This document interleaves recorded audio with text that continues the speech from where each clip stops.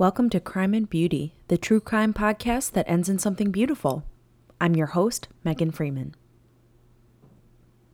On Crime and Beauty, we cover topics that some may find disturbing. Listener discretion is advised.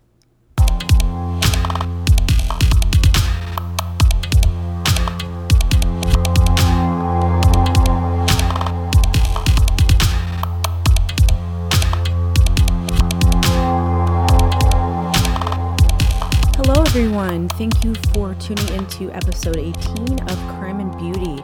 I'm so sorry that I was not able to put out this episode a week ago. I was actually recovering from COVID-19, unfortunately, which was unexpected, and I'm so grateful that I am nearly 100% recovered, but it was definitely a scary experience, as I'm sure many of you that have had it or know somebody that has had it would agree with, because every day was like a different symptom, and you just really don't know what to expect because it really manifests itself so differently with every person. I myself was, again, very fortunate not to have any sort of breathing issues or life-threatening symptoms, but it was difficult. My energy was extremely low, so I just figured wait until I'm at my best and can provide a great case for today. So that is what has been going on with me, and I hope you are all doing well and are safe and as healthy as possible.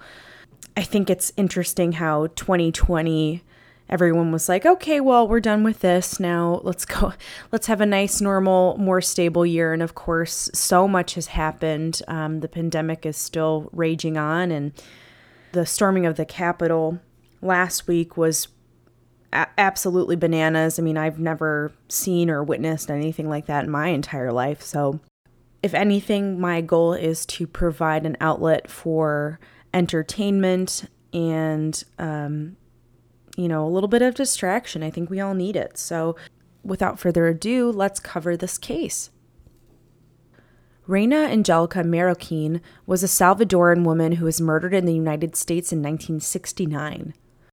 Her murder was not discovered until 1999, 30 years later, when her body was found in the Jericho, New York, former home of Howard B. Elkins, a businessman who was identified as the prime suspect. Elkins committed suicide before he could be charged or thoroughly questioned.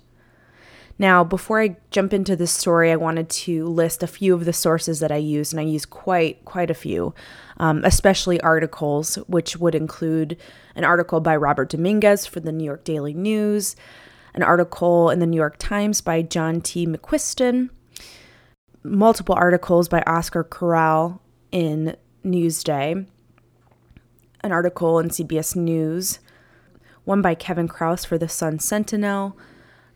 I also watched the Forensic Files episode from season 5, which was episode 4, called A Voice from Beyond, Wikipedia, and I may not be thinking of everything, but I think that covers sort of the main ones, but there's a lot of tidbits that I drew from other internet research as well. So let's get started. On September 2nd, 1999, on a quiet upscale tree-lined street in Jericho, New York, Ronald Cohn was moving out of his mid-century modern split-level home he had just sold after having lived there for 9 years.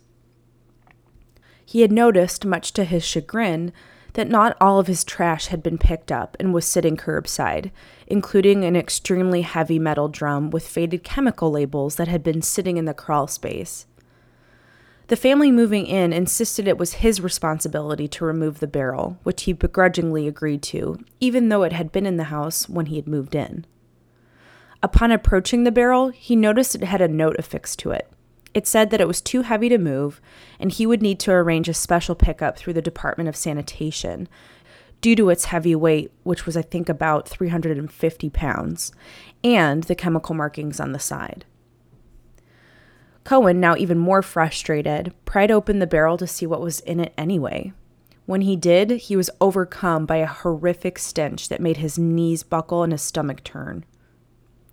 Floating on top of a greenish-brown viscous sludge filling the drum was a woman's 1960s-style high-heeled shoe. Next to that, a human hand. Cohen immediately called 911, and the drum was promptly turned over to forensic investigators at the Nassau County morgue. Upon further examination, they discovered it held the mummified remains of a petite, approximately 5-foot-tall, dark-haired woman of either Caucasian or Hispanic descent. She appeared to be between the ages of 25 and 30, and her clothing, including a faux leopard skin jacket, also appeared to be made in the 1960s, which sounds actually very fabulous, that jacket. She had been stuffed cross-legged into the drum, and the cause of death was determined to be blunt force trauma to the head. Examiners found 10 different lacerations to the back and upper part of her head, as well as multiple fractures to her skull. There was blood staining in these areas, which indicated she'd endured these horrific injuries while she was still alive. Also in the drum were roughly 250 pounds of polystyrene or plastic little pellets, a pocketbook with a makeup kit, an address book, a wallet with a business card for by then long since retired physician in Hoboken, New Jersey, a plastic flower stem with leaves, and of course the sludge-like fluid. Recovered from the body were 3 pieces of jewelry, 2 rings, one inscribed MHR, and a locket inscribed To Patrice, Love Uncle Phil. The woman had very unusual dental work. Her front teeth were rimmed with gold. This type of dentistry was not standard in the United States, but rather South America. When doctors x-rayed the body, they were surprised to discover a 17-inch fetus of a baby boy near full term. She had been 9 months pregnant. Who was this woman, and why had she met such a horrible fate in this Long Island crawl space? The barrel itself yielded the first clues to investigators. They noticed several coded serial numbers on the drum, which was determined to have been manufactured in 1965 by Ream Container in Linden, New Jersey. Furthermore, it had been shipped to the General Aniline and Film Company dye plant in the same city for use to transport a halogen green dye. This explained the greenish sludge surrounding the body. This dye had been discontinued by General Aniline's Colway Pigments division in 1971. It was sold to a defunct synthetic floral and greenery manufacturer based in Manhattan called Melrose Plastics. Now, detectives sought out the previous owners of the Jericho home. Arthur and Judith Eben, who had sold the home to Ronald Cohen, said, "The barrel had weighed a ton. We did roll it into the corner, forgot about it, and it was out of sight, out of mind for 12 years. They didn't investigate it further due to the chemical markings on the side." The owner before this family, from 1957 to 1972, was discovered to be Howard B. Elkins. He had lived in the home, which was newly constructed at the time, with his wife Ruth and 3 children. He was now retired and living in Boca Raton, Florida, moving there in 1972 after having sold his business in Manhattan.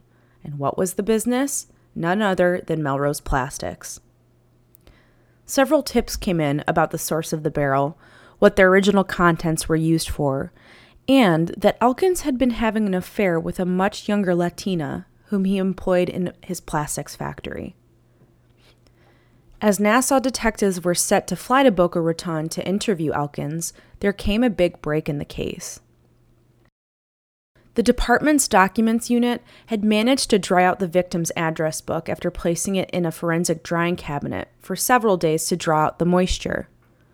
The papers were initially illegible due to the liquid coating it, making the paper pulpy and extremely delicate.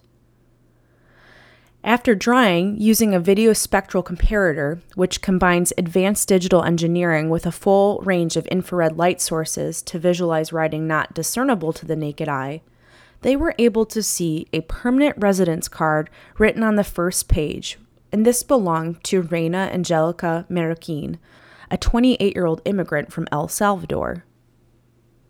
But cops didn't have much else to go on other than a name and a photo from her immigration papers.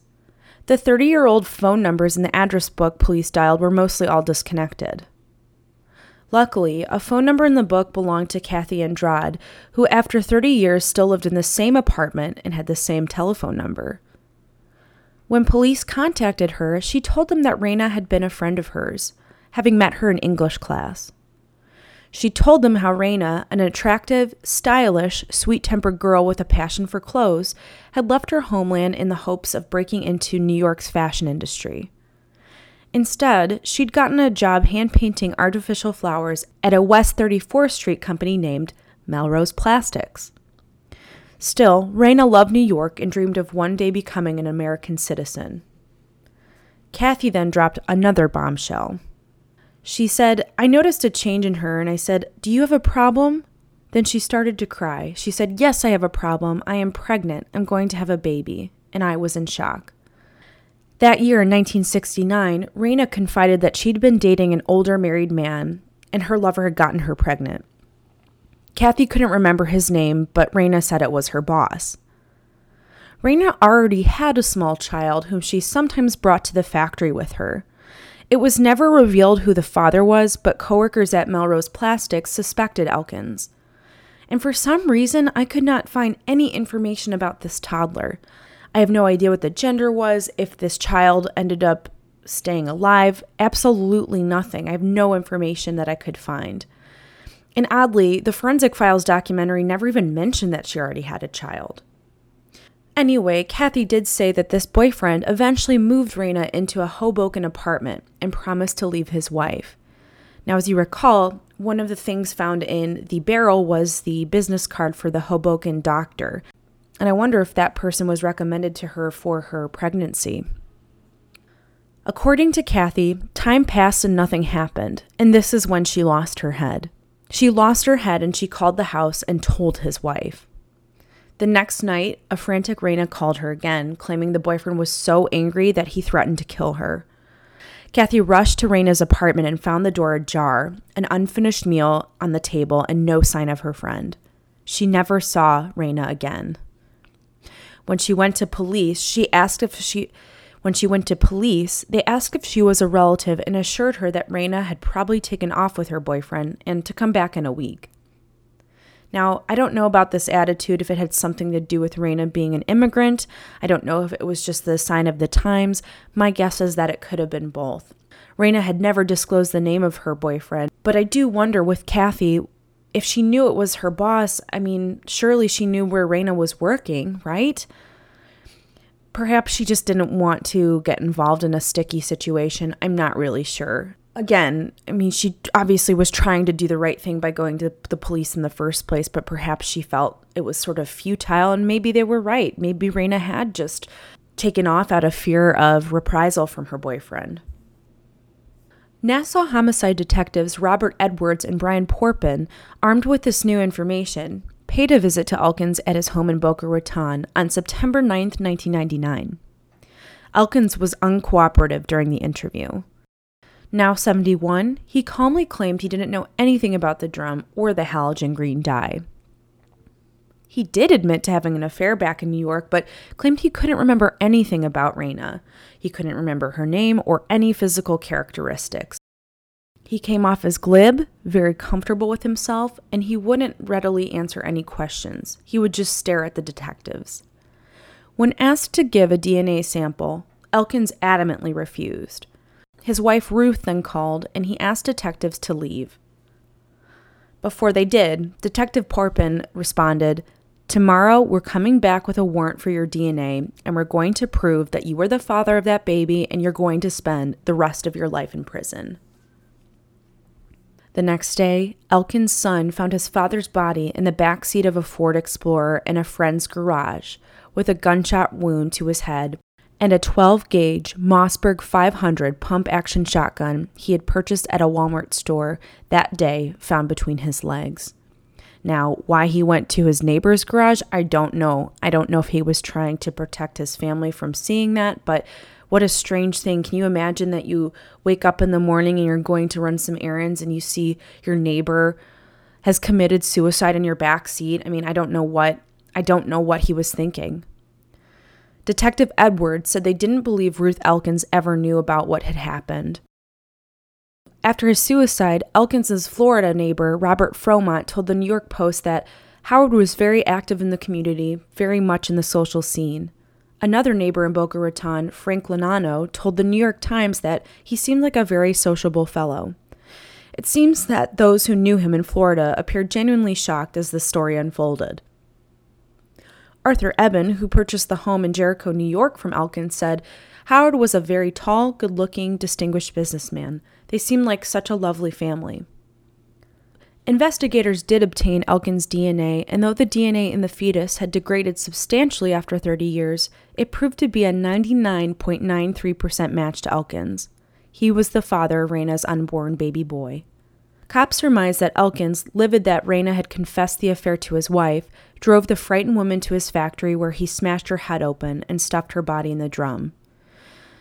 Elkins, who owned a sailboat, then brought it to his Long Island home and filled it with plastic pellets to weigh it down so he could dump it in the ocean. Cops figured that the drum was now too heavy to move on its own, so he left it in the crawl space, hoping that no one would open the lid someday and reveal its ghastly secret. Detective Edwards later commented, "I don't think he knew what to do with her. I think he had a plan that he was going to package her up and perhaps get rid of her, but once the package was complete, it was just too heavy for one person to move, and I think at that time he was stuck." Can you guys imagine? Can you imagine living at a home with your spouse and your 3 children, and you've got your murdered lover and unborn child sitting in your crawl space? How can anyone separate that? I mean, it's just mind-boggling to think about. I don't know if he's got a personality disorder. I don't know what that is, but it's just to be able to still stay in that home for, I believe it was 3 more years with your family, acting like nothing has happened. I can't even imagine. Oscar Corral, who was the lead reporter on the story for Newsday, tracked down Raina's family in San Martin, El Salvador, to break the news to them. Her mother, 95 years old at the time, said she had never known the fate of her daughter after she left the country to start a life in America in 1966, but that she would dream about her often, sometimes that she was in a barrel. Raina's sister Dora said, "She'd tell my mom, 'I'm going to be somebody. I'm going to be somebody someday.'" For 3 years, Raina had written her family regularly. In one of her letters, she wrote, "I'm sorry that I don't write often, but I always think of you." Then, suddenly, the letters stopped. Dora said, "We put announcements in the paper in El Salvador. Young Salvadorian woman missing in New York." Mrs. Marroquin, Raina's mother, who was called Grandma, said, "Now I know she's with me. She came flying like a dove back to her home." Raina's body was eventually returned to El Salvador and given a dignified funeral service. Her mother died a month after she found out the fate of her daughter, and they were buried together. Kathy Andrade said, "I feel happy that she finally rests in peace in El Salvador where she belongs." Her sister Dora Marroquin said, "My sister is still alive with us. We will never forget her." Detective Robert Edwards retired in 2001 after 36 years with the Nassau County Police Department. In reflecting on Raina's case, he told Oscar Corral, "I think there's potentially a killer in everybody. A murder is an assault that went too far. People become enraged about things. A crime of passion or self-defense is an animal instinct. But," he added, "I think there is more good than evil in the world." The story made national headlines, and Forensic Files made a documentary on the case, as I've mentioned, where Corral appears in an interview. It was also featured on 48 Hours and became the backdrop for an episode of Law & Order.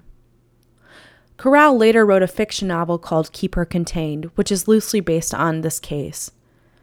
Somewhat ominously, investigators found a simple but haunting sentence Raina had written in her address book. "Don't be mad, I told the truth." And that is the case of Raina Marroquin. It's incredibly sad what happened. Obviously, according to Kathy, Raina came to truly regret the fact that she had told Howard's wife, but it sounds like he was completely stringing her along. Regardless, there's absolutely no justification for murder, and I don't know how somebody can do that to a woman that is 9 months pregnant. I'm still really interested to find out more about Raina's other child. I'll continue to look up this case from time to time and see if I can find any information. I think it's very bizarre that there's not anything out there.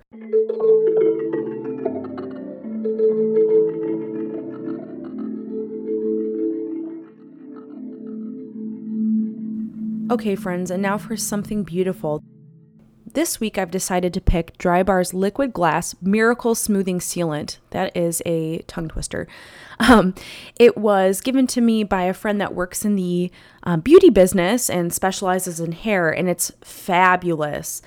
Basically, what you do is you use it on your damp hair without any other pre-styling products, and then you can blow dry it. And it basically leaves your hair with a super glossy, silky finish without weighing it down. It lasts through 3 washes and even works as a heat protectant up to 450 degrees Fahrenheit. I don't like putting too much product in my hair because it will weigh it down, and volume is always an issue that I have. So basically, it's heat-activated, smooth shot, complex technology. And this wraps an invisible shield around each hair strand to provide frizz resistance. So it also has vegan keratin, which is a highly moisturizing protein. Another ingredient is burdock root, which helps prevent fizz. And it's great for all hair types, plus there are no parabens, sulfates, or phthalates. It's cruelty-free, it smells amazing with notes of coconut, amber, and vanilla. It makes your hair look amazing after you blow dry it, and it's awesome for straightening your hair using a flat iron, but also really any other kind of product as well. But I definitely think, especially in the winter, if you're dealing with dryness, like this could be extremely helpful too. So you can find it, of course, on their website or wherever retailers sell Drybar, but highly, highly recommend this product. I use it almost any time I blow dry my hair.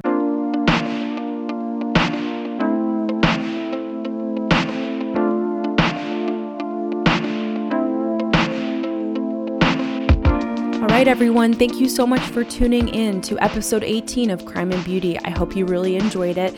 I'm looking forward to a year of many more cases. If you've got suggestions, as always, please email me at crimeandbeautypodcast@gmail.com. You can listen on Spotify, Google Podcasts, Apple Podcasts, Amazon Music, Audible. I'm probably forgetting some. I've also developed a YouTube channel for Crime and Beauty Podcast, so I've uploaded every single episode and will continue to do so if that is your preferred method as well. You can find us on crimeandbeauty.podbean.com, on Instagram at crimeandbeauty.podcast, Facebook at Crime and Beauty Podcast, and as always, thanks for listening and stay beautiful.